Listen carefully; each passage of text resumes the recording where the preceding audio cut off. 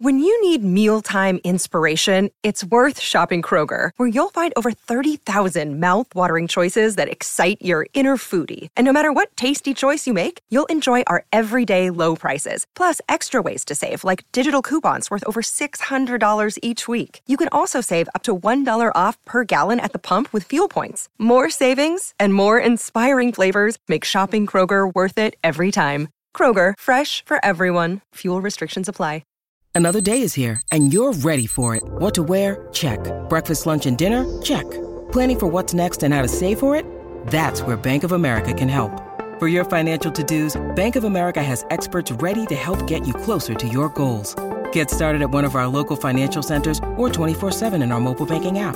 Find a location near you at bankofamerica.com/talktous. What would you like the power to do? Mobile banking requires downloading the app and is only available for select devices. Message and data rates may apply. Bank of America N.A., member FDIC. Justin Hokanson on 3 Auburn site, on the Out of Bounds show, ESPN 105.9 The Zone. Justin, have you heard how much Auburn would like to raise NIL-wise per year for football? No, I don't think there's a number necessarily per year for football. I don't know that. I think they're in an okay spot right now in terms of what they're doing. I think the challenge for these collectives is trying to figure out how do we get normal fans to be a part of the process on a regular basis. You know, a lot of these collectives are doing subscription-based type stuff.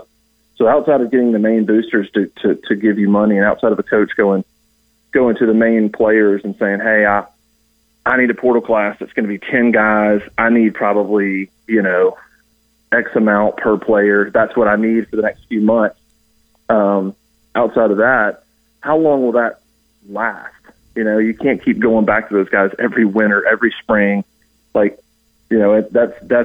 could be tough, especially if you don't win every year. If you have a year that's so-so, and then you go to them and say you need this great portal class, you're going to have some reluctance. So I think the challenge for collectives is getting fans involved in the subscription model and paying $20 a month or $30 a month or something like that.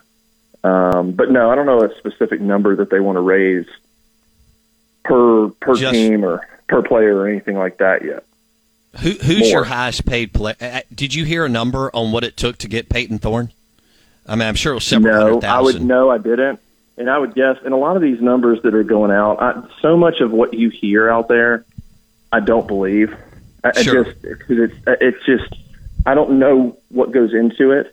But I would guess, I don't know. I mean, if I had to completely guess to get a starting quarterback, especially somebody that has a starting job at a place like Michigan State, you're probably a couple $100,000, $300,000. I mean, if I had to guess, type of deal, which is what's funny about collectives to this point too is it's all like it's just funny, like it's all straight up pay for play right now. There's none of these players, like I don't see some nationwide outside of a few, outside of Livy Doon or Suni Lee or somebody like that, Caleb Williams at USC.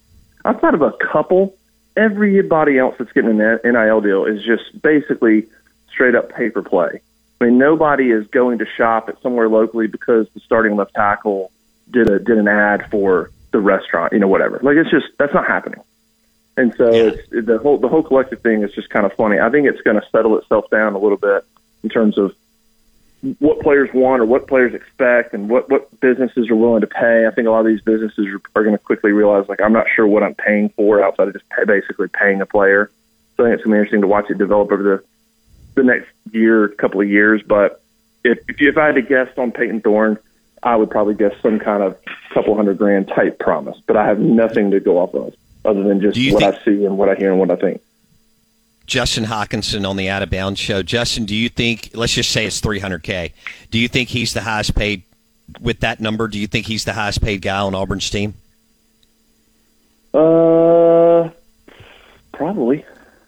I mean, Tank was doing well, but he's gone. I mean, yeah, probably. I'm trying to think of on that roster. Yeah, I don't think there's any question because it's the quarterback position and because it's somebody they very much needed. Yeah, I mean, because some of the guys that just left, guys like Derek Hall, Tank Bigsby, Colby Wooden. Those guys had been there for a few years, experienced players. They were probably doing well. But, yeah, I'd have to think he's probably got the biggest NIL deal on the team, yeah.